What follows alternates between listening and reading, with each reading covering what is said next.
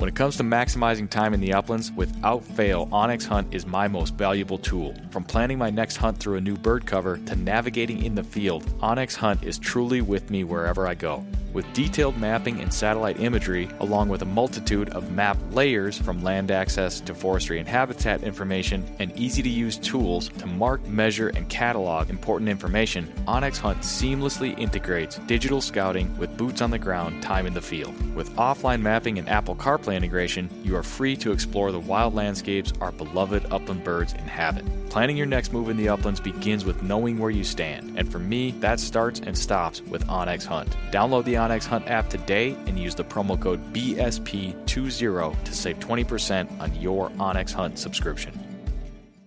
When the miles rack up faster than your flush count, that's when you'll truly appreciate your hunting vest from Final Rise. Built for the uplands and proudly sewn in the USA, the complete lineup of hunting vests from Final Rise, from their all-new Summit XT down to the minimalist Sidekick system, are all built upon the foundational load-bearing waist belt and low-profile shoulder strap system, which allow you to carry all the gear you need and do so comfortably while maintaining your ability to move freely and perform when you need to most. With a complete lineup of accessories and newly released performance field apparel, Final Rise has the gear you need to help you get the most out of every mile and every flush. Final Rise gear is built for the uplands. Get yours today at finalrise.com.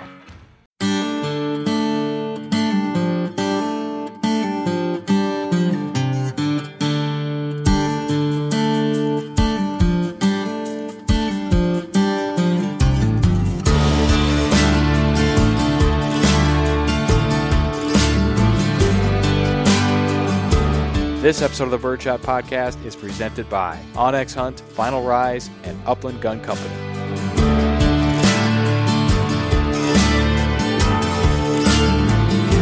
On this episode of the show, we're back for part 2 of our conversation with Matt Davis of Final Rise. Thanks for tuning in to episode number 214.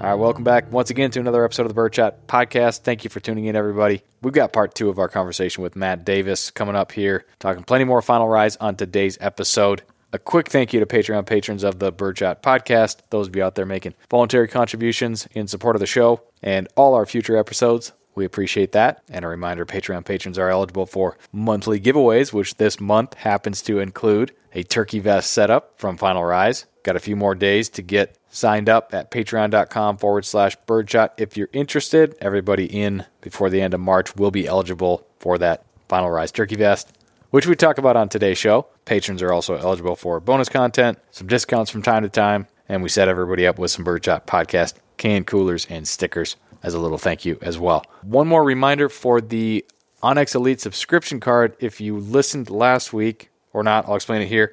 We gave away an onX Elite subscription card to a Patreon winner for last month. That winner graciously donated that onX Elite card to a youth hunter within the Birdshot Podcast network, if you will. So I've just put out a request for people to email me, nick@birdshotpodcast.com. Give me a quick sentence or two telling me who the youth hunter is. We said 18 years of age or younger, and we'll toss everybody in a hat and draw for that winner in a week or so. I did get plenty of entries last week, so if you know a youth hunter out there that does not have onX Hunt and you think could benefit from using it to fuel that fire and encourage them to get outdoors, you're more than welcome to enter the drawing on their behalf. Just send me an email, and thanks again to our Patreon supporter, Jerome, for making that happen. And as of the time of this recording, I still see on the Final Rise website the limited edition Pheasant Fest Final Rise onX Hunt 40X hats.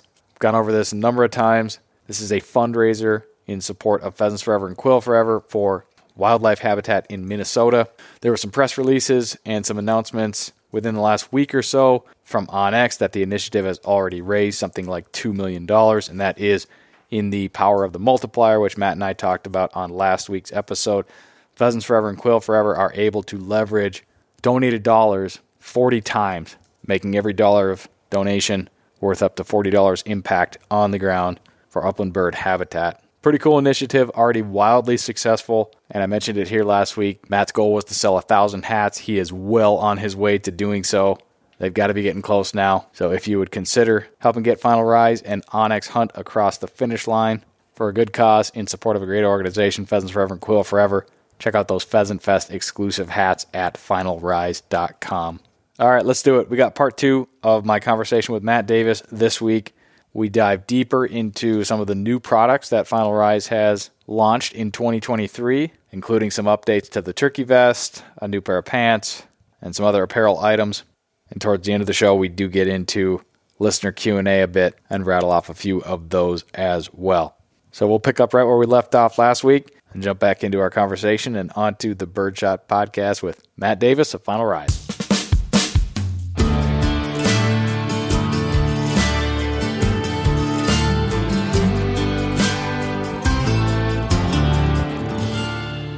Well, that's cool. So that is Summit XT, and I have a better understanding of the differences there between the two. Anything else vest related before we maybe talk turkey vests a little bit? Yeah, I was going to mention the mossy oak on the turkey. I think you. Let's go that way. Heck yeah. Well, shoot. I guess we kind of spilled the beans, but we did a limited run of both the OG mossy oak and the new mossy oak on our turkey vests, and dude, they are so sharp. I'm so stoked on them. Yes, the photos I have seen definitely look cool. So much so that I had to reserve one of those for myself. So I'm eager to see it in person. Oh, dude, they turned out cool, and it took some shopping to do, man. But we actually found it's the original mill where Mossy Oak was having their fabric made. So this is the original mill. Now, most Mossy Oak fabric is manufactured and sourced overseas. Yeah. These guys are making a full-blown berry compliant 500 denier Cordura. Right, and that's the thing is you had to find the Cordura Mossy Oak. Yeah, that's interesting. Right, yeah, it wasn't just a standard run-of-the-mill nylon fabric off of it. This is like legit fabric, and it looks so good. I'm very, very pleased. I'll probably, do more business with this mill in the future, even on their Ranger and their Browns, because it's a very, very nice fabric. That's cool. Are those, I know they're on the website. What's the status? Are they shipping, or what's the deal with those? They're limited run. Are they sold out? What's the deal? Yeah, no. So we just pushed through our first, run of them. Essentially, my wife actually just texted me. You probably heard my computer like 30 seconds ago, like a text I did hear that. That was she was asking just a question on one of those, and so we did our first push of those. And initially, it was going to be very limited run. I just wasn't quite sure on what the response would be to that. Mossy Oak is just a religion Yep. to a lot of people, and they just absolutely blew up. So I did order more fabric, and cool. We will probably be offering those right up until turkey season, and then kind of switch gear from there. So shipping out the first batch of those this week. Yours is in there, Nick, so you'll be able to see it here in person here. Lovely. Hopefully by this weekend, and yeah, I'm just super stoked on that. And we made a really cool upgrade to the turkey seat this year as well. Mm-hmm. Put a lot of thought and effort into just kind of trying to think through that process, how our turkey seat worked in the past. It attaches with a set of your jacket lashes. So if you already own jacket lashes, you could pick up a turkey seat and essentially retrofit a Legacy or a Sidekick, or excuse me, well, you could run with a Sidekick actually. Any vest, yeah, and put a turkey seat on it, and be able to get some more value and mileage out of your product. A lot of upland hunters are turkey hunters as well, right? And you find a good vest that checks multiple boxes, and it's kind of like, well, why the heck not? Yes. So we came up with some quick disconnect straps, so it was easier to fold the seat up, and created multiple attachment points on there to really fine tune. I guess every person's different, right? And how they want that seat to perform. If they want the seat to be deployed while they're walking, but be in a position to where they can just, sit down and it's going to just catch them right there. Or if they just want to walk with it bouncing on the back of their legs, that's totally an option as well. Just tried to, I guess, kind of increase that foundation that lets people set things up how they want to do it, right? Instead of the square peg and a round hole, one size fits most approach that you see so often on a lot of these cookie cutter products. Try to set this up to where guys can plug and play and really set it up to work for them. Yeah, absolutely. Yeah. So the change, the one that I noticed for sure was the buckles where you can activate the turkey seat kind of easier with those side clips, and then you still have the jacket lashes up top. Like I watched the video on it where if you've got a bird in there, you can really secure it and make sure you're carrying it. And I did not have one of those vests last year, and the listeners will know I'm just kind of dipping my toe in turkey hunting, and it's a ton of fun, and I can't wait to use the turkey vest, the Final Rise turkey vest this spring, because the first turkey vest I bought, I just kind of dipped my toe in the water, got the bare essentials, and had a vest that it's a fine vest, but it's just one of those classic ones that's, it's over the shoulders and there's a seat in the back, and it did the job, but I am so eager to get all that weight back off my shoulders and down onto that waist belt. Once you kind of go down that route, nothing compares. It reminds me of my first bird hunting vest, where just, the classic cotton canvas over the shoulder and you're loaded up with shells and birds, and it's all fun. But once you use a vest with a good waist belt, it's tough to beat that one. Yeah, I'll do that vest with the seat just as it comes, like, it's right at like 3 pounds. Oof, yeah, that's nice. So it's just. Not to mention I will say, the other thing about my other turkey vest is the sort of the classic design. You got more going on over your shoulders and around your body. It's not as breathable. So there's just something about having just a nice set of shoulder straps, and then you can kind of layer your gear underneath that, get it where you want it. So those are all benefits as well. What are the other differences? I know you can go on Final Rise and get a turkey conversion kit if you're one of those guys that doesn't have an orange vest and you have a Ranger green or khaki or something. You could throw a turkey conversion kit on there, which basically comes with a seat, 2 different front pockets, which are not as deep. Talk me through a couple of those little turkey-specific accessories. Yeah, so we kind of have a full gambit of stuff, right? And really leveraging, again, the MOLLE system of the waist belt, you've got kind of infinite solutions, right? Like if I think to my personal kit, we're hunting Merriams. I would definitely think they're probably considered the dumber and more callable of the 3 species or 4 species that most people enjoy hunting.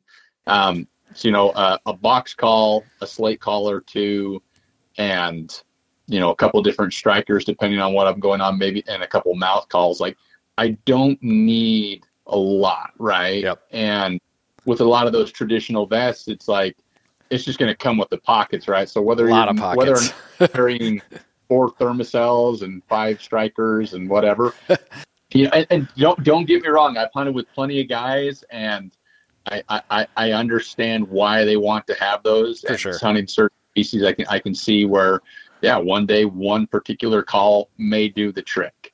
I hunt California, here in Utah, usually Montana, Washington, and in the Dakotas.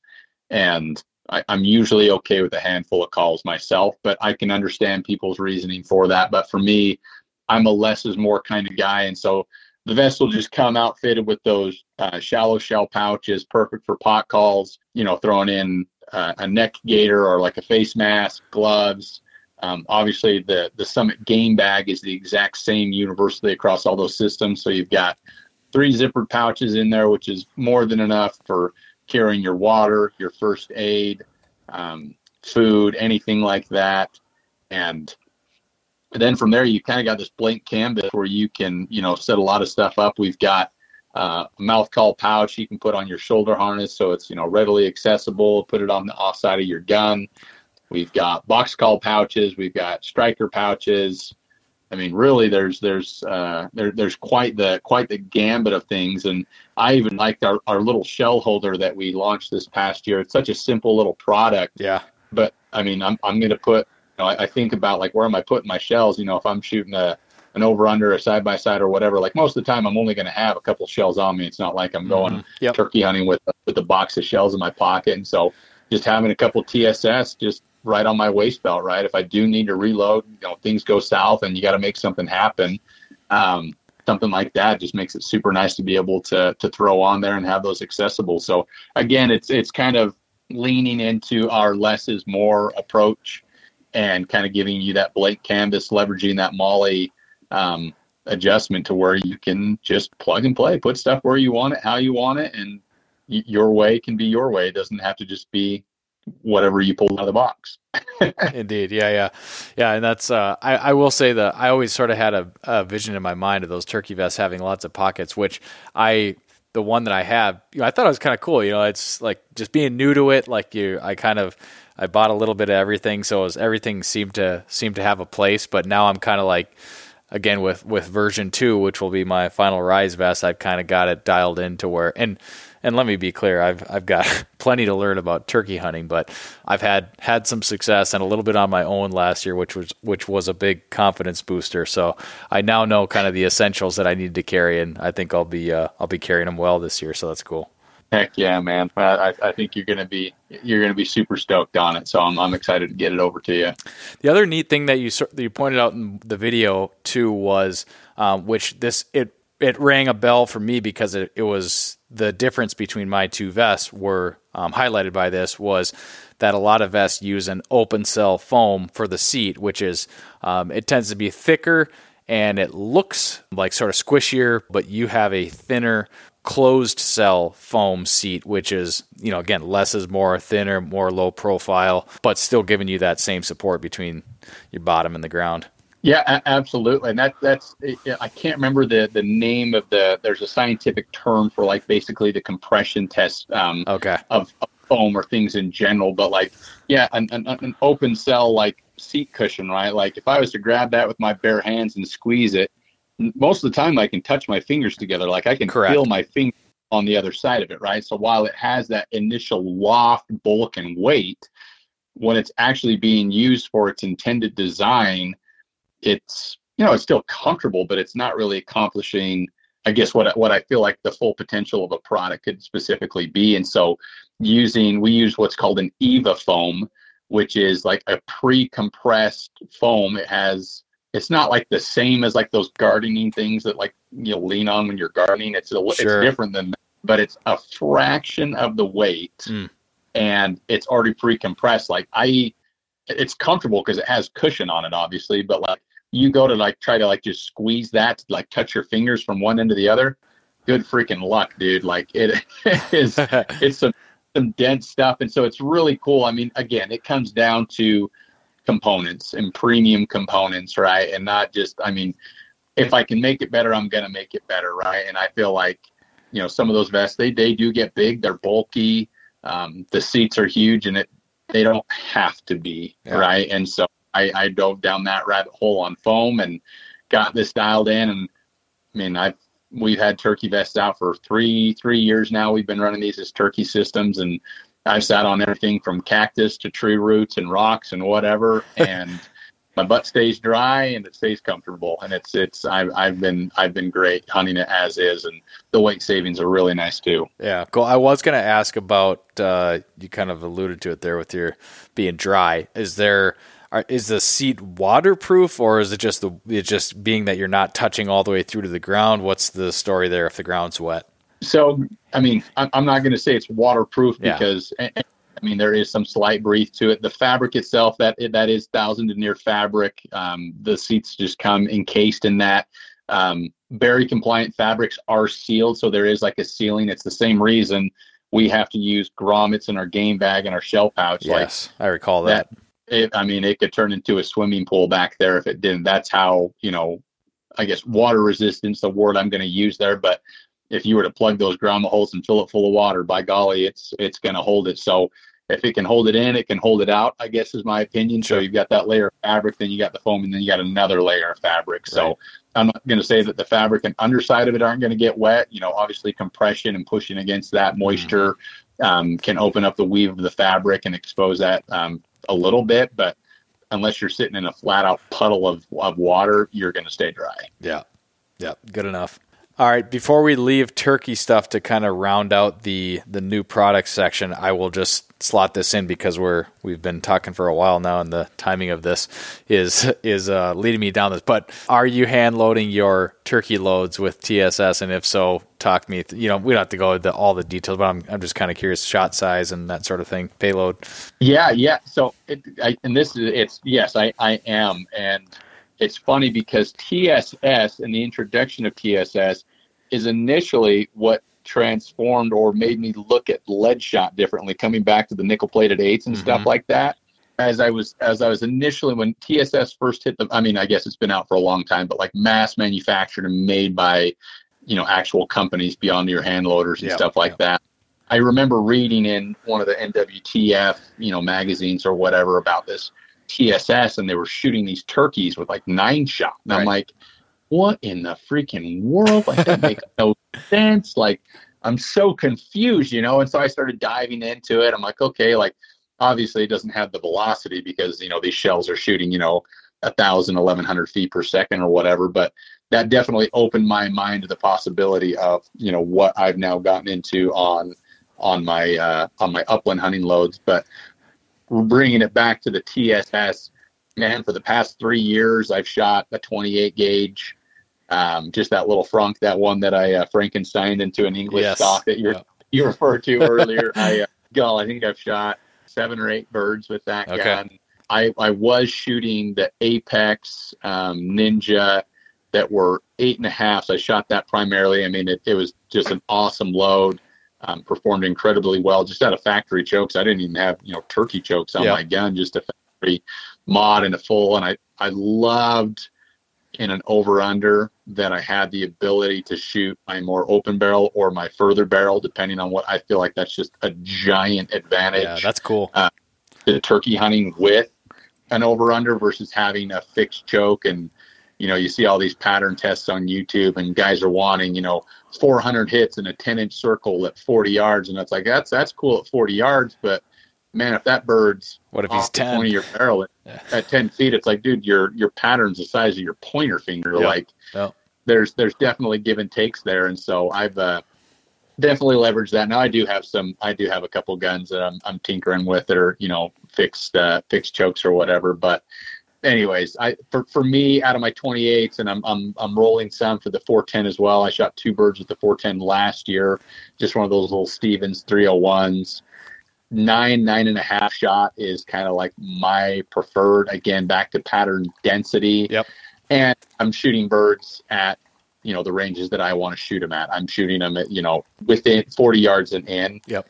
And it doesn't take a lot of pellets to kill a bird. So back to your point of being, economical and you're reloading, I just don't see the point of shooting 2 ounces of TSS that's $60 a pound. I don't see the point in launching that much at a bird when if he's in 40 yards and I only need 10 pellets to kill him. Well, if I've got, 30-40% hit in that 10-inch circle at 40 yards, he's dead. Yeah. And so I'm not big on overkill. I mean, I definitely want him dead and ethical and don't want to move him, but it's, kind of the same thing shooting a 12 gauge at, no, there's nothing wrong with 12 gauge. I'm not saying that, but right. I've seen some birds just get absolutely annihilated to where they're not even edible, right? Because it's like they just got the full pattern, and it's like, well, that's not why I shoot birds personally. I enjoy eating them as much as anything. So how do I make them, more consumable? And not that you're eating the head of a turkey, but right. I just, enough is enough. You can't get more dead than dead. So as long as I'm lethal, right. Yeah, like I said, I've shot birds, 40 yards and in, and it's been lights out across the board shooting 9s and 9.5. So yeah, that's cool. There's a lot of factors there, and I've started to research this. And the last 2 years, I would say I've made the birds that I bagged were 40-yard shots, give or take. I was shooting 20 gauge at the time, TSS 9-shot, and that was I looked at this right before we hit record because I just thought it was interesting. An 1.5 ounces out of a 3-inch 20 gauge shell which of 9-shot, which is based on a basic chart I just looked up, 543 pellets. And this year, that's crazy. Yeah, the pellet counts are nuts when you start looking at, ounces of lead shot and that sort of thing. And that's why, I mean, I think most people are kind of following along, but this TSS is so dense and so heavy, you can get a lot of energy out of a small pellet size. So it goes back to a conversation that we have on here a lot about, and Matt mentioned it, the pattern density, increasing the pellet count. If you get more hits, that multiplies the energy that you're delivering, even though it might be a smaller energy per pellet. But there's a lot of stuff going on there. But I hope to shoot 28 gauge this year. It will depend on if my new 28 gauge arrives in time. We'll see. But I've got some 9.5 shot 28 gauge. It's a 2 3/4 round, an ounce and 3/8, so it's an eighth less of shot. But at 9.5 shot, I've got 610 pellets. So again, going down in shot size a little bit, but increasing the pellet count.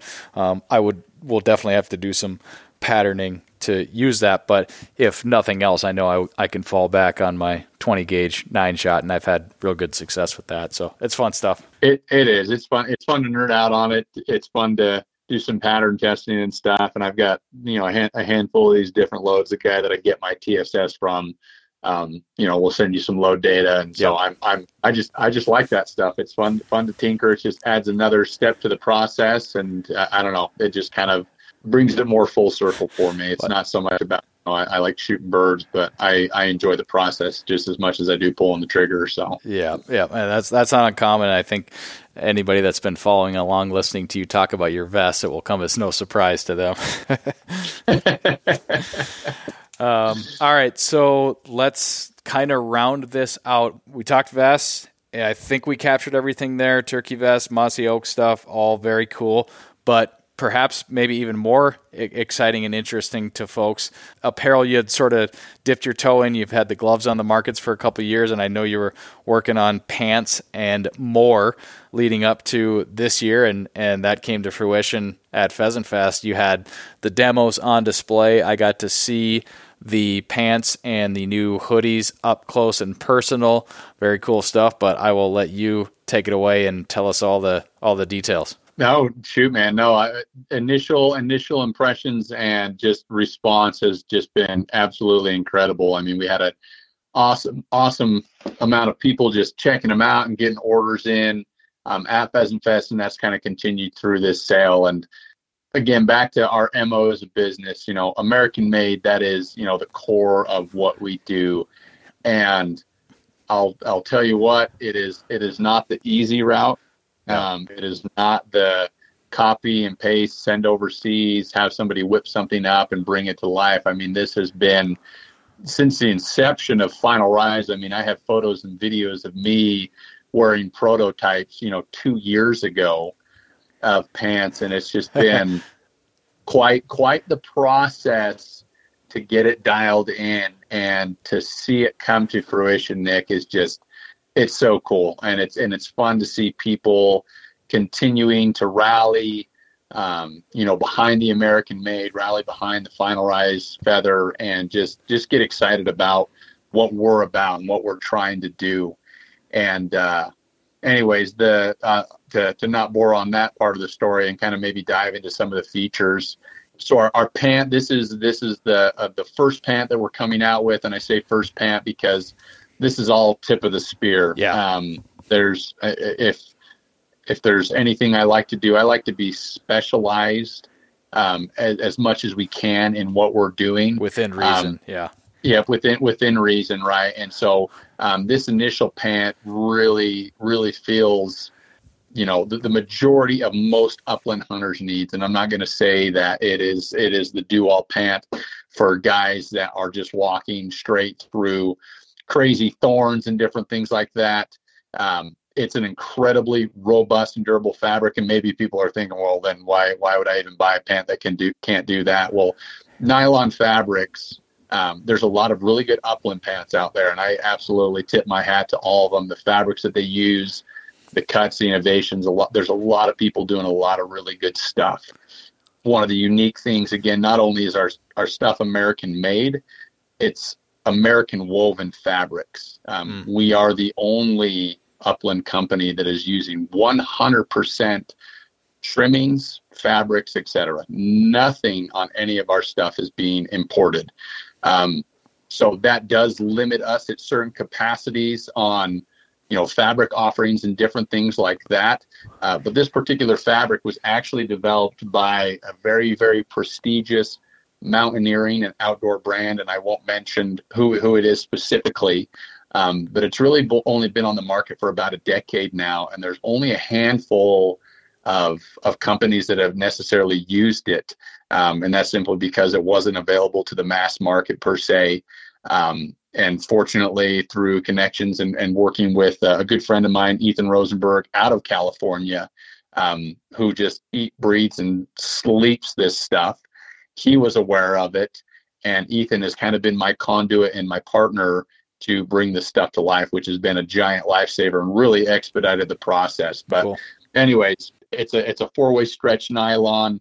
It's implementing a lot of features from a lot of the pants that I've used and worn over my hunting career, both from the big game space to the upland space, really working on the cut, the inseam, the functionality of the vest. And again, thinking through, how do these pair of pants actually work when you have a strap vest on, right? Yeah. It's like little things like that to we kind of try to preach the system, right? How does this work systematically?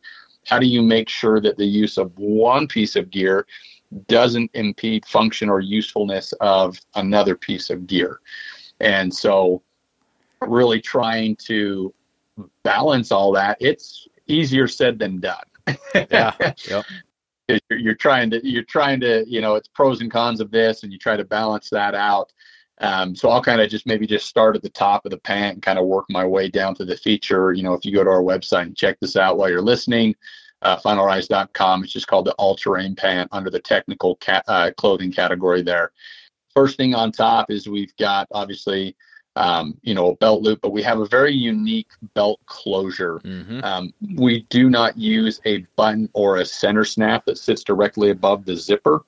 It is held together by an integrated G-hook belt that's set up on a webbing system. And so what we've been able to accomplish through doing that is, a 32 pant in one brand is not always a 32 inseam or waist or whatever in another brand. And sometimes, you may pick up a pair of pants, and if the buttons don't fit just right, it can put uncomfortable pressure on it. It can make, distort the zipper, so the top of your zipper is always popped open and it looks weird. And so, we were really trying to figure out a solution to how do we make sure that there's, it's aesthetically pleasing just to look at, but make sure that we're accommodating layering as well, right? If we're calling this our all-terrain pant, and we're making a pant that potentially people can layer underneath or tuck shirts into or sweaters or whatever, depending on what they're doing during whichever time of the year or season that they're in, how do we accommodate that and make sure that they're able to get the usefulness out of that product? So eliminating that center snap and going to that G-hook, we didn't compromise any of the security, the way that pant sits and functions. If anything, it's much more comfortable. Obviously, it's a 4-way stretch fabric, so your waistline, it's not rigid, it's not going to be cutting into you. And then you have that built-in belt, so you can cinch it down if it's early season, you're not wearing base layers underneath it, or you can let it out if you are going to later. So that's kind of the design principle behind that. The other reason specifically for building in an adjustable waist belt is when you wear a strap vest, you obviously have a waist belt. Yep. And you've got probably 1 3/4 or 2 inch plastic buckle that's going to sit right at, right below your belly button or somewhere near where your pant line is, where you may be wearing another pair of a belt or whatnot. Yep. And compounding those buckles on top of each other doesn't make a ton of sense to me, right? It can pinch your stomach, it can be uncomfortable, it can make the vest kind of sit ski-wampus. So by building in a waist belt into this pant, now I have something that's super, super low profile. I can cinch the pant up so I'm not having to worry about wearing a normal belt. And then when I put my waist belt over the top of that, I'm not getting any hot spots, right? I don't have a thick piece of leather between me and the waist belt. Like, it's just cleaning that up. And it's honestly a lot more comfortable than just traditionally wearing, a normal belt or whatnot. And some people are still going to do that, and you can wear a belt over the top of that. We have, belt loops on it for that particular reason.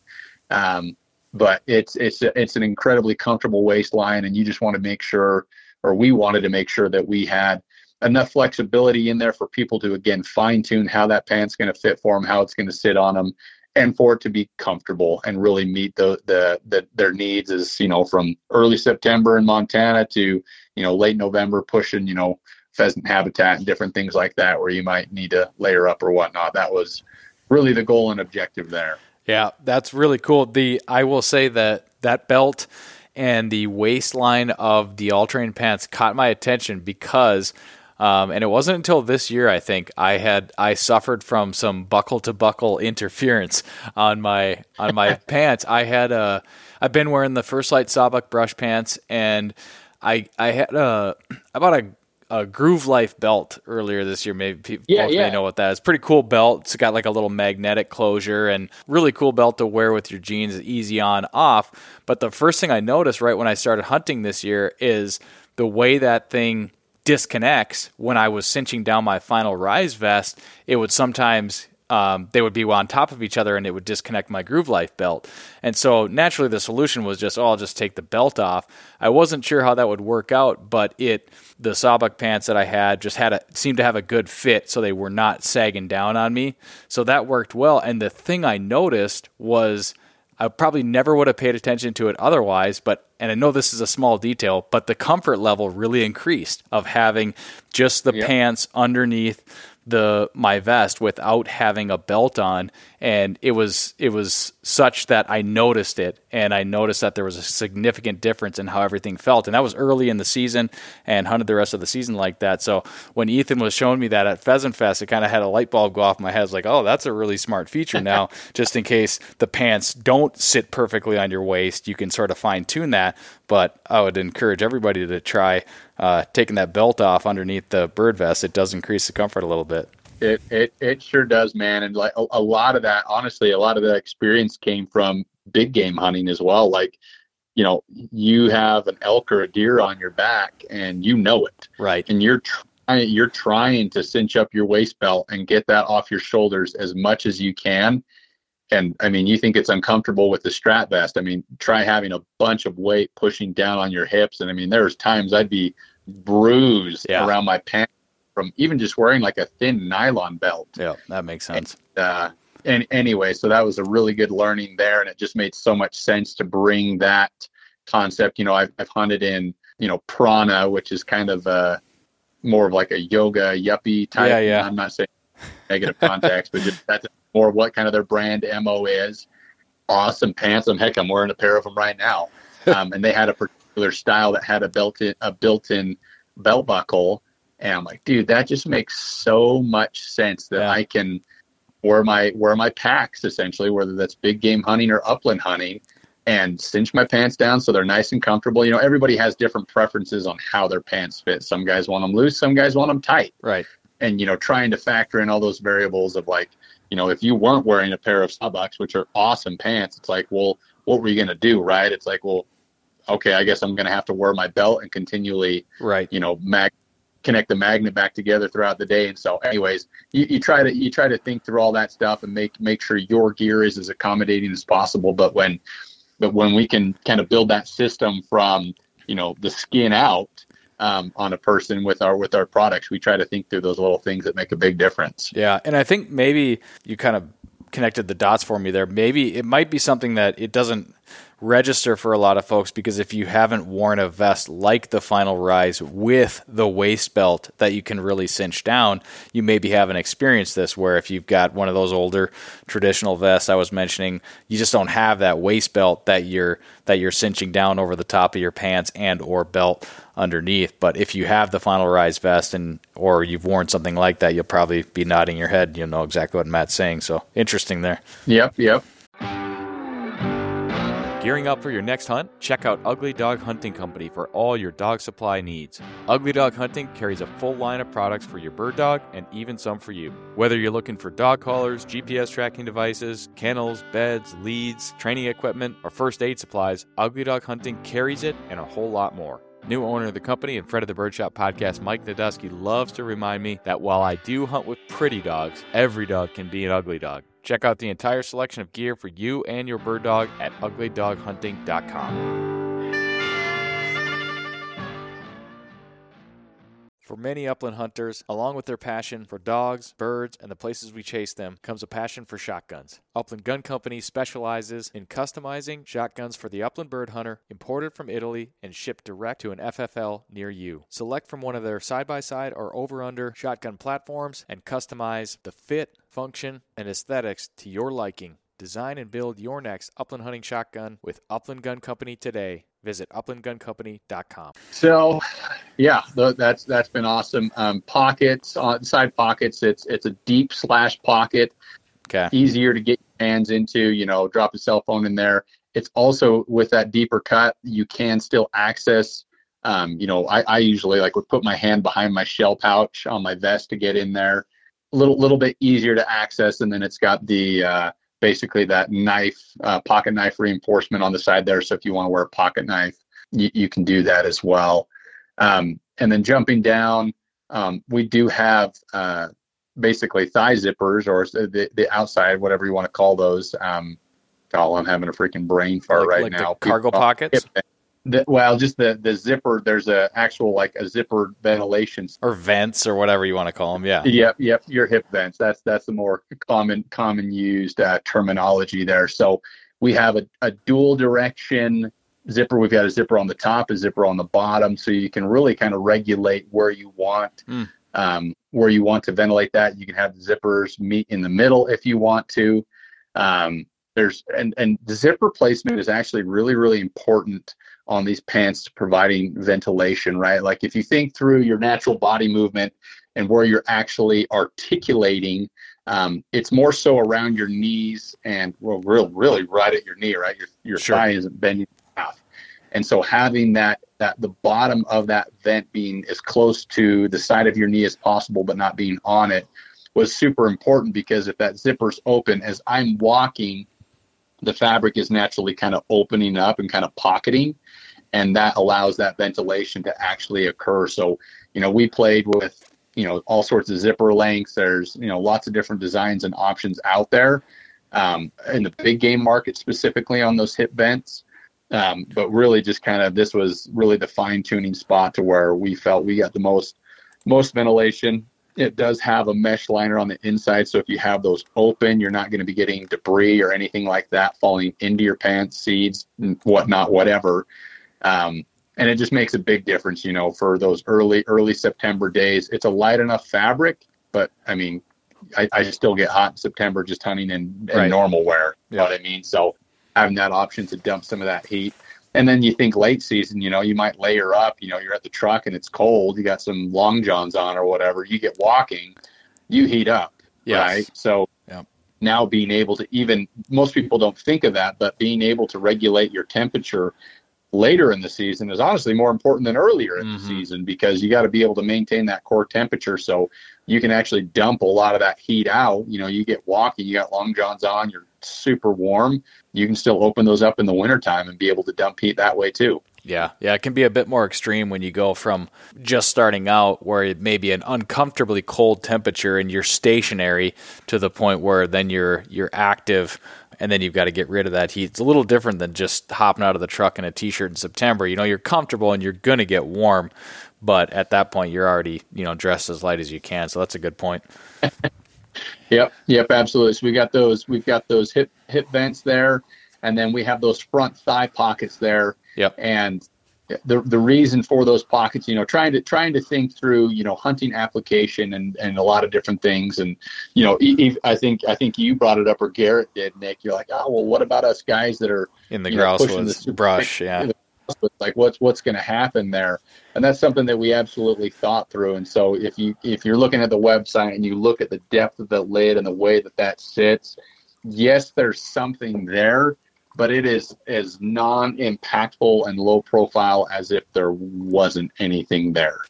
But if you do want to be able to use that, like for example, when I do have my vest on, yes, I can get into my normal pockets, but they're not as accessible as the front of my legs. Mm-hmm. And so having a spot to be able to, throw a thin pair of gloves or a neck gaiter or a beanie, or I usually put my cell phone in there. If I'm being honest, that's a more comfortable spot for me to carry my cell phone. And then it's easily accessible. If I want to take a picture of my dog or do whatever, then it's not, sitting in my shell pouch. You talk about putting all your stuff in one pocket next to each other. If I put my cell phone, my compass, my transmitter, all right there on top of each other, there's a chance maybe foo bar and happen. So creating some distance there isn't a bad thing at all. And, thinking to early season, like training and stuff like that, man, if you want to drop, you're just, throwing birds for your dog, but you have, a training sling on, or you got some live birds sitting on your hips, like it's a great place to be able to just put your transmitter or put different odds or ends or things that you might need to access during whatever activities. And trying to think beyond the hunting application, but just the upland and dogman lifestyle in general, is how can this cater and be as useful in every application as possible to the people that just absolutely eat, breathe, and sleep this lifestyle. Yep, absolutely. Yeah, and I will say, generally I am a fan of sort of more, not more pockets just to have more pockets, but for organization and compartmentalizing things are good. Garrett and I have talked about that many times. We don't often think of sort of cargo pockets on the front side of our grouse woods pants, but the one thing I will say, which was you and Ethan pointed out right away, was they're essentially flat. There's nothing to them unless the situation warranted that you didn't mind carrying something in there, and then you've got them and you got access to it. So it's well designed in my opinion. No, I appreciate that. I mean, really, it's like really the center of the pocket's the only accessible spot. I mean, the seams are sewn both ends on both sides, so it's not like that lid can just open up, right? Yeah. And yeah, exactly to that point. There's a little bit of a gusset in there, so if you are putting in, you are dropping a transmitter in there, or you are putting gloves or whatever, there's enough give in that exterior layer of fabric that it's not creating pressure and making the pants tighter on your leg as well. So just tried to think through all those different things, and man, I'm just super stoked to get these out there. I think it's the initial response has been super positive, and confident they'll be a popular item for us. Yeah. Two other things that I recall Ethan pointing out was the inseam and how you guys are handling that with the double hem, and then the fact that I think it's just the front, but you clarify that it is in fact it's a double layer of fabric. It's very lightweight pant and light feeling pant, but I was surprised to hear that it was a double layer on front, and pleased just because that's where you're taking the brush and abrasion. Yep, that's absolutely right. So basically from the top of that thigh pocket, you can just see that seam kind of come across just right below the crotch, if you will. And there's double layers of fabric there. And then also on the back side, basically from the back of the kneecap down, we've got that there. And then I appreciate you pointing those out, because those are super important. I just get, there's so much to them. Sometimes I forget. On the inseam, they'll come standard as a 32, but it's a double hem. And so there's a single stitch that's holding that together, and you can basically, whether you wanted to take a pocket knife or whatever, you can actually pick that stitch out, and it's going to let out an additional 2 inches. Being a tall guy myself, and I remember talking to you, Nick, and even Garrett, there's just so many tall guys that just, there aren't pants specifically for them. Yep. And being able to have that ability to let that out. And if I'm being 100% transparent, our 32 is like probably a hair longer. Okay. And so I always recommend guys getting them and trying them on. The nice thing with, if you need to shorten them up, that's easy. And you can always remove fabric, but adding fabric's the tricky part there. So having that double hem and the ability to let that out is really nice. Just like changing the length of pull on the shotgun. You can always take wood away, but you can't add it back. It's got to be a rubber pad. That's right. I love it. So does that pretty much cover the pants? I do want to touch on those sun hoodies, and then we'll kind of wrap it up. Yeah, I guess they are DWR treated, direct water repellency or durable repellent is actually the terminology there. So, if you're pushing, morning dew, snow, direct water contact that's going to bead off and, just roll right off your layer there. So, just tried to think through all the different aspects and qualities there. So that was an important one as I looked through my bullet points on the website. Let me ask you real quick, knowing the sort of testing and all the stuff you've thought about when it comes to this stuff. When we're talking DWR, it seems like most of the really good gear has some of that now, and it's, boy, is that effective, just beating off water. You can shed a lot of moisture without having a quote-unquote, rain shell or waterproof pant, whatever. How do you treat that stuff? Do you use that camp dry spray and do that every 6 months or once a year? Like what's the maintenance with DWR stuff these days? Yeah, so there's actually in any of this manufacturing and fabrics and treatments, there's different like tiers essentially within that. Okay. And so on our DWR, we opted for the highest tier, which is like their highest grade coating essentially. And they're basically, this company that's doing that for us specifically says it's good for 1,000 washes. Oh, wow. Okay. And before you'll really start seeing any negative impact there. Not that there's going to be any negative impact. I just speak specifically to, stuff not beating up and rolling off there. But the nice thing, and you brought it up, Nick, like, there's a give and take. When someone says waterproof also means it doesn't breathe. Mm-hmm. A non-permeable fabric, it can't it's not letting moisture in, but it's, by golly, it's not going to let it out either. You know what I mean? Yep. It's kind of like it's a sealed window there. And so there's a good balance of that. It's, and so having that DWR treatment, initially out the gate, off the floor, brand new out of the package, like these pants are just, you try to think of how many times do you wash your hunting pants during the season? Never. It's probably only a couple of times, for people, right? You go on a road trip, you're probably not stopping by the laundry. You're probably going to wear your pants, 2 or 3 times and just change your underwear, try to be a good roommate so you don't stink. But yeah, I mean, it's going to last for a very long time. And then the fact of the matter that you can actually treat it yourself after that, right? There's a handful of different options out there. The stuff you kind of mentioned, I would say, is probably better for like tents and different stuff like that. There are specific like performance fabric treatments, and I'm forgetting them off the top of my head, but a quick and easy Google search and you can find something that's, you can spray that back onto the fabric and you're good for another long while. So it's nice to be able to get more mileage out of that, where, again, a waterproof or non-permeable fabric, once it goes, it goes. There's no repairing, nothing you can do. And so with this, you've got, the breathability of it being a lighter weight fabric initially. It's got the DWR treatment. And so kind of just really a happy medium across the boards that we think, meets the needs of a lot of different hunting styles. Yeah. Yeah, very cool. And I'll throw in the last couple of things. 2 colors. It's like a khaki color and a green color available. Yep. And are they pre-order at this point? Not shipping yet? What's the status? Yep. So they are pre-order right now. So one of the things we wanted to do, obviously we are a small business, and I would be lying if I didn't say this is a giant financial undertaking, one that makes you pucker a little bit anytime you're bringing stuff like this to market. And so one of the things we wanted to leverage is we're running a pre-sale on all of that right now. And we're actually going to continue to run that probably for the rest of the month. So even if you did miss out on the vest sale, we are going to continue to run our pre-sale on our technical gear probably through the rest of the month here. Cool. And what that's going to allow us to do, guys, is we're actually going to get hard sizing data that we're then able to take. And on this initial PO production that's going to land in June timeframe, we're going to actually, it's going to be product in, product out. There's definitely not the chance of potentially sitting on excess inventory and tying up, cash within our little business as well. So that was just the most optimal way to go about it. We'll obviously forecast beyond that and add, certain percentages of, popular sizes on there. So we're not just bringing in what's ordered.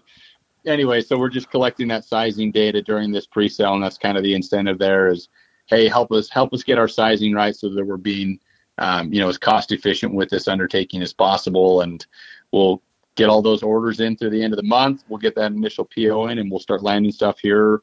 I guess I can't say landing. That makes it sound like we're shipping it on containers across the ocean, but we'll start getting stuff out of our factory and shipping out in June timeframe. So plenty of time before hunting season. Okay. Right on. And then the last one is the Sonora Sun hoodie. If you got a couple more minutes for us, buddy. Oh yeah, absolutely. I feel bad for you guys. I'm the one that rambles. People like this, dude. God, Attention to detail. They get it on the Birdshot podcast. Listeners they're used to that. So yeah, well, that's good. That's good. But yeah, the Sonora Sun hoodie. This is probably predominantly more of a Western open country type wear. I mean, we'll get away with this in our grouse woods. Yep. But it's a 4-way stretch, nylon fabric. It's a UPF 50 plus rating, so great sun protection. We're doing anti-odor odor treatment on there. Again, thinking about your roommates when you're on those Yep. long road trips and you're not stopping in to wash your clothes for a period of time. Being able to not be super stinky is positive. And then also an anti-insect repellent, kind of similar to what you see with permethrin. So ticks, mosquitoes, other insects like that. A lot of that early season stuff, being able to keep kind of those guys at bay. So even if you're wearing them during the summer, you're training dogs, ticks are always a Yep. concern at some capacity.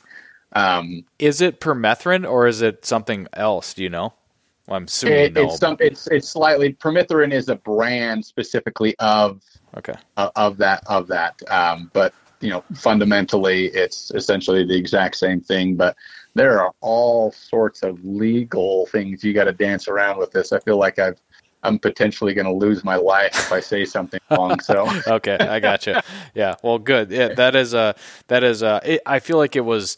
I mean, that stuff has just been hitting the market. You're starting to see the insect shield and all that stuff in other products. And ticks are a big topic, one that I actually want to talk a little bit more about on the podcast at some point. But nice to see some of that stuff baked into the fabric. Something, I don't know if there's anything to this, but something about it sort of being impregnated in the fabric, as I've heard people say or read about these garments, like just seems better than maybe spraying the stuff on. I don't know. I don't know if there's anything to that, but I like the addition. There is. Yep. No, there definitely is, and I won't speak in great depth to it by any capacity. But I mean, it's like it's a legit, like, we actually have to, after everything's cut and sewn and basically ready to go, we actually have to send it to another facility. Like, it is a very, very regulated thing. Like things in California, I mean, there's all sorts of things we have to kind of navigate. I was tempted not even selling them in there because they make it so freaking hard sometimes. No offense to anyone that lives in California, but golly, they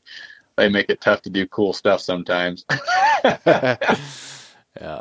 Great layer, though. I've definitely been incorporating layers like that into my, for warmer weather. And when I go out west, just really, really nice to have something like that with all that stretch, lightweight, kind of moves with you, and really, really good layer. And again, I got to see that in person at Pheasant Fest, so very cool. Heck yeah, brother. I'll keep that one short. That's that in a nutshell. It's an awesome garment, and we're super stoked on it as well. All right, buddy. Before we wrap this thing up, what do you say we fire off some listener Q&A? Hey, let's knock them out, man. If they're asking, let's answer. All right. Question number 1: how much can you bench and or squat? I haven't done a lot of 1-rep maxes recently, but back in the heyday, I could bench 340 and I could back squat 400. So that's more than me. That would break me now. I'm about 20 pounds lighter. I used to be able to deadlift over 500. I was all about moving heavy weights, and then I realized I always kind of hurt. So I got away from that, focused a little bit more on functionality. So there's a balance there, right, when it comes to mobility and strength, and absolutely, man. Give up to be healthy. I'm okay with that. Well, there are some questions about Final Rise products, so we'll get to those. I'm like, oh man, are they going to ask me my social next? I think we essentially covered this when we did talk about the Summit XT, but can the older Summit vest be upgraded to the new one? I know we talked about the pockets. Is there anything else that would be potentially conversion worthy from the old Summit to the new Summit? XT? So the one feature, and we're getting questions kind of left and right about this, is that G-hook feature. And can you upgrade the existing Summit and Legacy vest, because it'll come standard now? The answer is yes. And so we've just been super blessed with Pheasant Fest and the recent sale that we did, that every component that I brought in is allocated to an order specifically. So I have more G-hooks on the way. And once we have those in surplus, I'll have them available on the website. So anybody that does want to make that switch, and I honestly would recommend doing it, we're just going to basically just cover our costs to get those to you, and you can pay shipping and you'll be good to go. And we'll send out an email and do a little video on how to do that. It's very straightforward and simple, but I want to make sure that we give everybody the tools to be successful in that upgrade. Okay. Next one. This is a cool question. What drives you day in and day out? And then how many employees does Final Rise have? Yeah. First one, what drives me? I don't know. It's kind of it's that question of like, what am I capable of? And it's not necessarily me versus anybody else, but and I'm not very old by any means, but I've been fortunate to work for some great companies and learn some really good things in the business space. And along that way, I've kind of felt like you kind of figure out how to be a good human. And I'm not saying I'm perfect in any capacity. So it's like, hey, how do I, I've seen good business and I've seen bad business. And it's like, how can I put myself out there in a positive way to make a really good impact? And how far can I take that? How far can I reach? And it doesn't come from a place of like selfishness. It's a me versus me type thing. And that kind of sounds cliche because I feel like you hear that on all these motivational podcasts and whatnot, but like, seriously, I just want to know what I'm capable of. I've only got one shot in life. And so I wake up and I hit the ground running, and I just want to see what I can get done that day. And I feel like if you just show up every single day and do that, you'd be amazed at the miracles that happen. Yeah. Yeah, I love it. I will just say from knowing you a little bit, obviously from the outside looking in, to me, it's seemingly amazed at like how you get everything done that you seem to get done. And I know you've got great people around you and a team that supports you and your wife and everything, but you are a driven individual, and from a very simple way to put it too is just I look at the products and the conversations that we have here on the podcast about your vest and sort of the thought that goes into it. I think it's some of the stuff that makes you tick is pretty obvious, and I appreciate that about you. Well, I appreciate that, the kind words, man. It's funny, you kind of find that calling in life and those things that motivate you, and it's pretty easy to chase those. It's easy to be passionate about it and show up. And yeah, when you're doing something that isn't necessarily work, I'm not worried about punching a clock. I'm, again, just trying to see how far I can take it, how good can I make it, and what kind of impact can we have. So it's fun to wake up and challenge yourself every day. Do you find that this is kind of like my own question here, but when you're doing something like this, Final Rise, obviously it's something you're passionate about. We can get into the Upland birds and all of that stuff that goes along with it. But do you find like when you're kind of in that sweet spot, like although it would be technically considered work, it kind of gives you energy rather than taking it away from you, right? You know what I'm saying? Absolutely. And it's almost like a game, like a game against yourself. Like I get so excited about stuff, and I get that, that second wind or that burst of energy, because I mean, and you kind of hit on it, but like, dude, this is what I think about. This is what, like, I'm constantly thinking about, how do I make this? How do I make that? Yeah. And there's plenty of times, dude, I'm laying in bed, it's 10 o'clock at night, and I have an idea. I go hop in my Jeep and drive to my shop and start sewing. I'm like, oh, this, like, I gotta make this right now. Like that's, I have to use my hands, and I have to like live that out in that moment. And it just makes it fun because you're constantly trying to innovate and push that wheel. I mean, I feel bad for someone that just, has to copy what somebody else is doing, right? Where's the fun in that? But right. Being able to go out and create and innovate and continually raise that bar, I feel like that's what leads to really impactful things in the long run, right? And it'll be fun to see what we're capable of and what we can do in the long run. Yeah, yeah, very cool. I'm definitely looking forward to see that. And I asked that question because I obviously am fortunate to do some things with the podcast and with Upland Gun Company that involve my passions too. And I've sort of had that realization that, I've had those moments where it's like, yes, I'm technically doing things, and don't get me wrong, it's still work, and it's not all fun and games, which I know but you have so many moments where you have a conversation with somebody, or you're doing things that are technically work, but the way you feel afterwards, you feel energized and motivated, kind of like, oh, so that's what they mean when they say follow your passion, or do something you love. Like, that's it. Yeah, it is, man. It's that fire is never dwindling. It is just constantly getting stoked, and the more you stoke a fire, the more air you put on it, right? The brighter it burns. And so it's just funny what happens when you start feeding that. Yeah, no doubt. There was the question about employees, if you're comfortable answering that. Yeah. So let's see. I've got 1, 2, 3, 4. So full time, I have 5. And then we have a couple of shops that contract so for us here locally around here. I mean, it wasn't even through year 1. I mean, we were at max capacity here internally. And so fortunately, Utah, there's a lot of great sewing resources. And so we've tapped into that. And so we have, certain parts sewn in certain shops. And it's nice because you can still keep that hands-on experience. You can still be in the trenches. I go and I visit these shops weekly. I'm in there with them. Everything's ultimately coming back to us, going through our quality checks.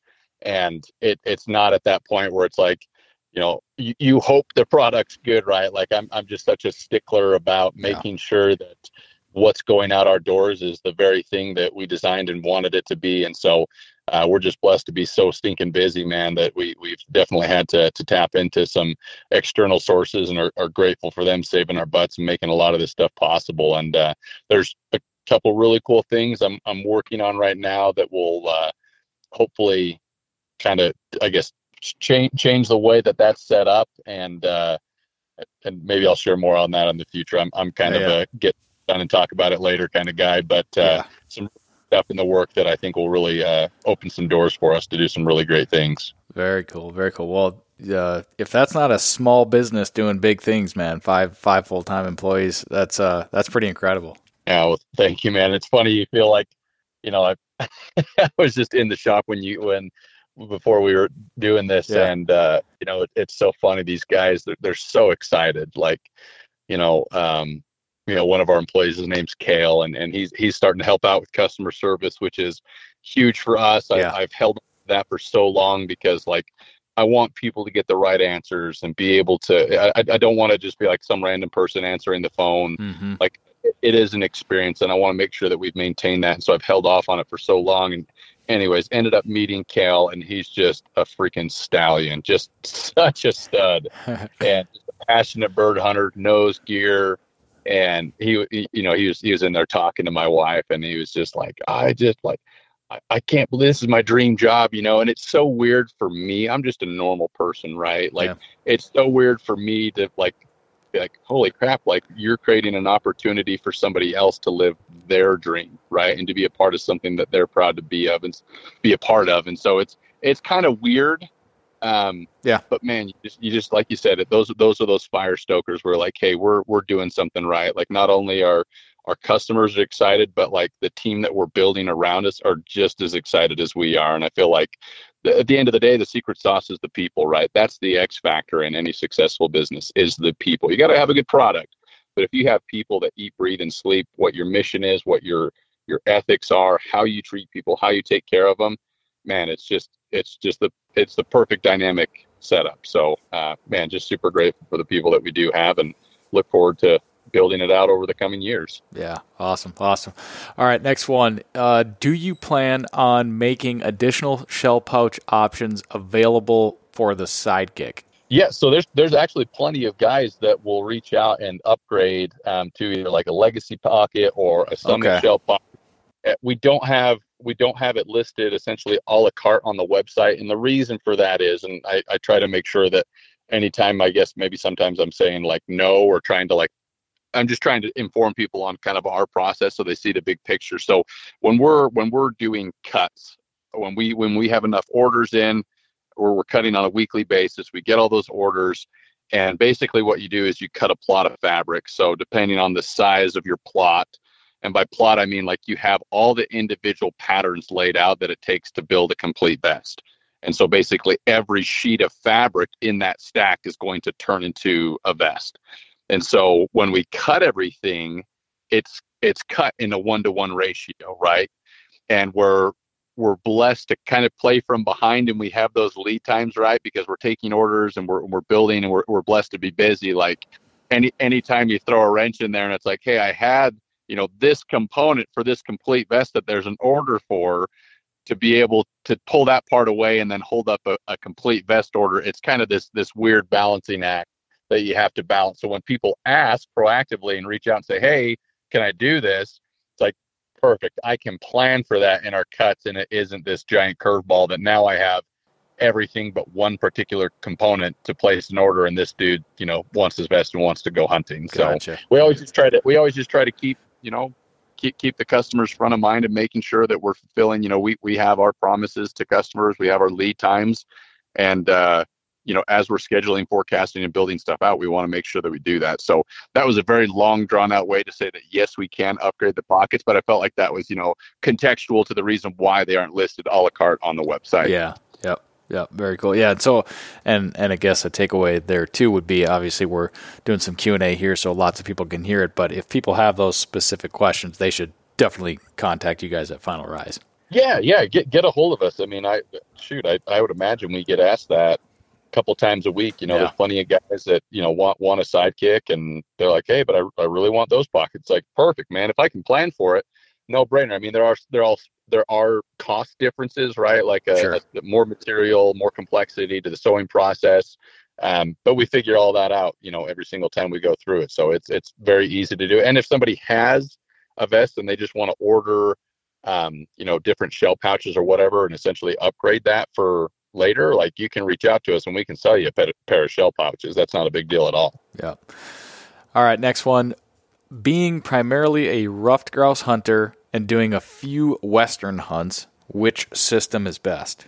Oh, and I mean, you get asked that a lot, and I always kind of ask back to the customer, like, what is your hope and expectation for your gear? Like, what are the things that you're carrying in the field, right? Because I know plenty of Western hunters that run our legacy vests, right? They're going out on shorter walks, or they don't run dogs, or they run one dog, and like they kind of just have their setup.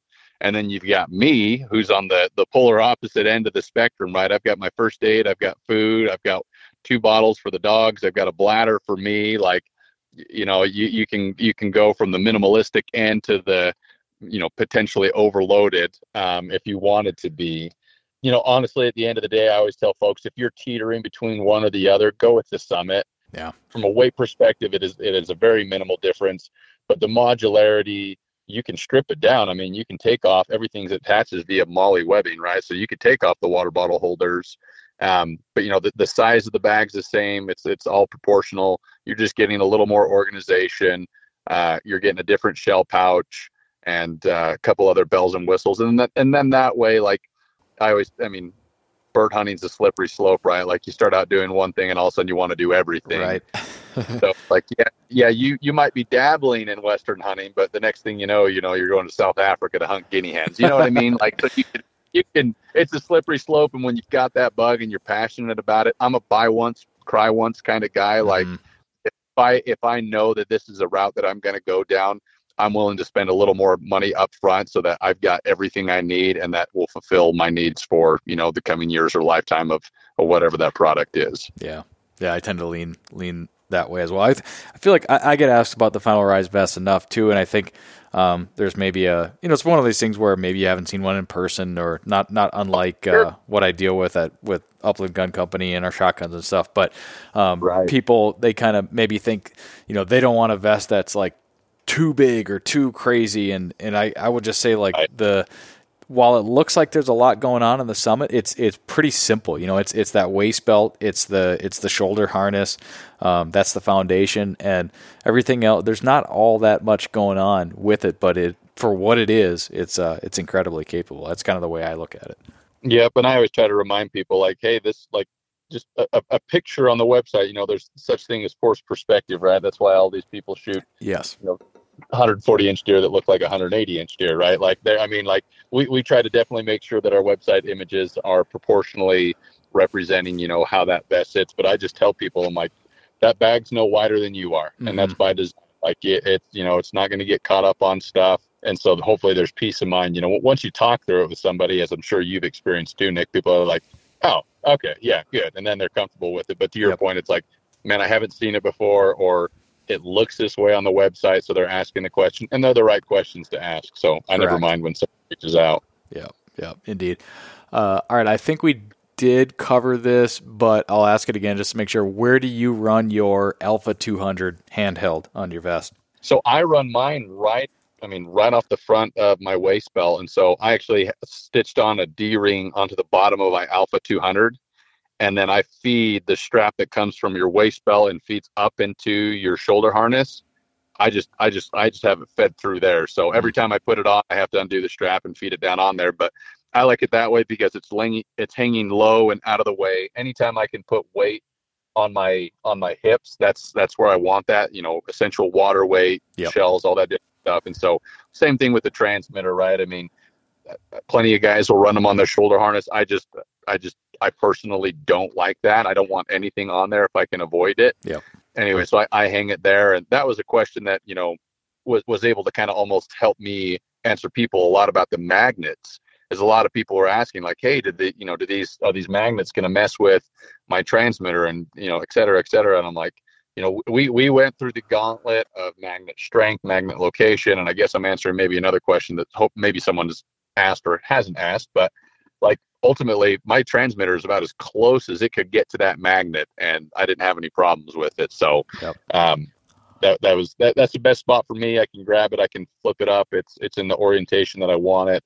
It's on a very, very, very short pendulum, so it's not swinging and bouncing. And it just good for me. Yep, and that's I can visualize that, and I run mine a very similar way too. For the same reasons. I like it. I like it down there on the waist belt. Don't really want anything on my shoulder straps if I don't have to. And I've got the Garmin Carabiner system that I really like, and I've used that. And I run it through one of the D-rings on the vest, and then I also hook it around the base of the strap that comes off the shoulder yoke. And then and I know I've shared this with you. I've slipped that antenna into one of the Molly straps on my shell pouch, and then the thing doesn't move. I mean, it just sits there and doesn't move. And like you said, one thing I do like is when I do need to grab it, you grab it and you pull it up, and it's right side up, and it's in that orientation that you want to look at it. So I like that. Yep, I'm right there with you, man. All right. We got one, maybe two more here. You had, and I think this was last time, you had at one time mentioned the possibility, future potential of some fishing related stuff. And I definitely did not forget the very cool sort of segue in the name, Final Rise, and how that applies to fishing and how cool that is. What's the status of any fishing related items? So all that stuff, I will definitely say we're close. Again, to providing context to the why that sometimes things don't go or things aren't readily flowing, it's just capacity. We're blessed to be very busy with existing product lines, and so that's where, as I kind of mentioned a little bit earlier, I've got some different things in the works that I really will hope will open a lot of doors and enable us to do a lot more of that stuff. And I mean, there's a laundry list of stuff that I would love to get to, and I think we're super close to being able to do that. So all I can say is stay tuned as we get close on some of that stuff, and hopefully here sooner than later you'll see some of that stuff start coming out. Awesome. We'll be on the lookout for that. All right, last one for you, buddy. Is it true that the Final Rise vest fills with birds faster than all other brands? That was from the hippie Uplander. I don't know if you know him or not, but I know UB very well. No, he's a stud. There's plenty of guys I know that wear them that, man, they're damn good bird hunters, and they've got great dogs, and they just do a really, really good job. So, man, we're just fortunate to have a lot of support and grateful for the guys that are out there. And, I've kind of always said this, like, the hunting space is known for, pro staffs and shooting groups and different things like that. Yeah. And I've always just told folks, like, I want people to, want to use our product because they genuinely believe that it's the best product for them. Yeah. And my job is to make sure that we are empowering the consumer and the customer and putting out as much educational information as possible for them to make that decision. And at the end of the day, I'm okay if my product isn't the best product for somebody else. Like, our kind of our mission as a company is to ensure a successful future for the wing shooting community. And that boils down to people being able to go out and have a good time. And that's okay if somebody finds somebody else's product and it enables them to do that, because the entire Upland community has to be okay. People need to be excited about the sport. My goal is that people are going out and enjoying what they're doing. And as long as everybody's doing that, I'll get to keep doing this work that I love so much. So I'm all about that. Right on, dude. Well, thank you for taking some extra time here on the listener questions, and that is a wrap for those. So we'll end it there. Matt, thank you for joining us once again on the Birdshot Podcast. I want to thank you personally and everybody at Final Rise for your continued support of the Birdshot Podcast. Listeners will be appreciative of that. You've been a key partner for me, and I can't thank you enough, and just want you to keep up the great work, brother. Hey, I appreciate it, Nick. Equally, and right back at you, man. Love everything you're about. Love the authenticity, the genuine person that you are, and the value that you bring to the Upland community. And it's just, life's too short to work with people you don't like. So I'm just grateful to support good people doing good stuff. So thanks for letting us be a part of the journey. Appreciate it, buddy. FinalRise.com, @FinalRise on Instagram. Folks can find you pretty easily, right? That's right. We keep it simple. All right, buddy. Hang on with me for just a second. And for the listeners, that does it for this episode of the Birdshot Podcast. Thanks for tuning in, everybody. Thanks for tuning in to another episode of the Birdshot Podcast presented by Onyx Hunt, Final Rise, and Upland Gun Company. Don't forget to rate, review, subscribe, and share. And if you really love the show and want to contribute above and beyond what you already do by listening, you can sign up at patreon.com/birdshot. Thanks for listening. We'll catch you on the next episode of the Birdshot Podcast.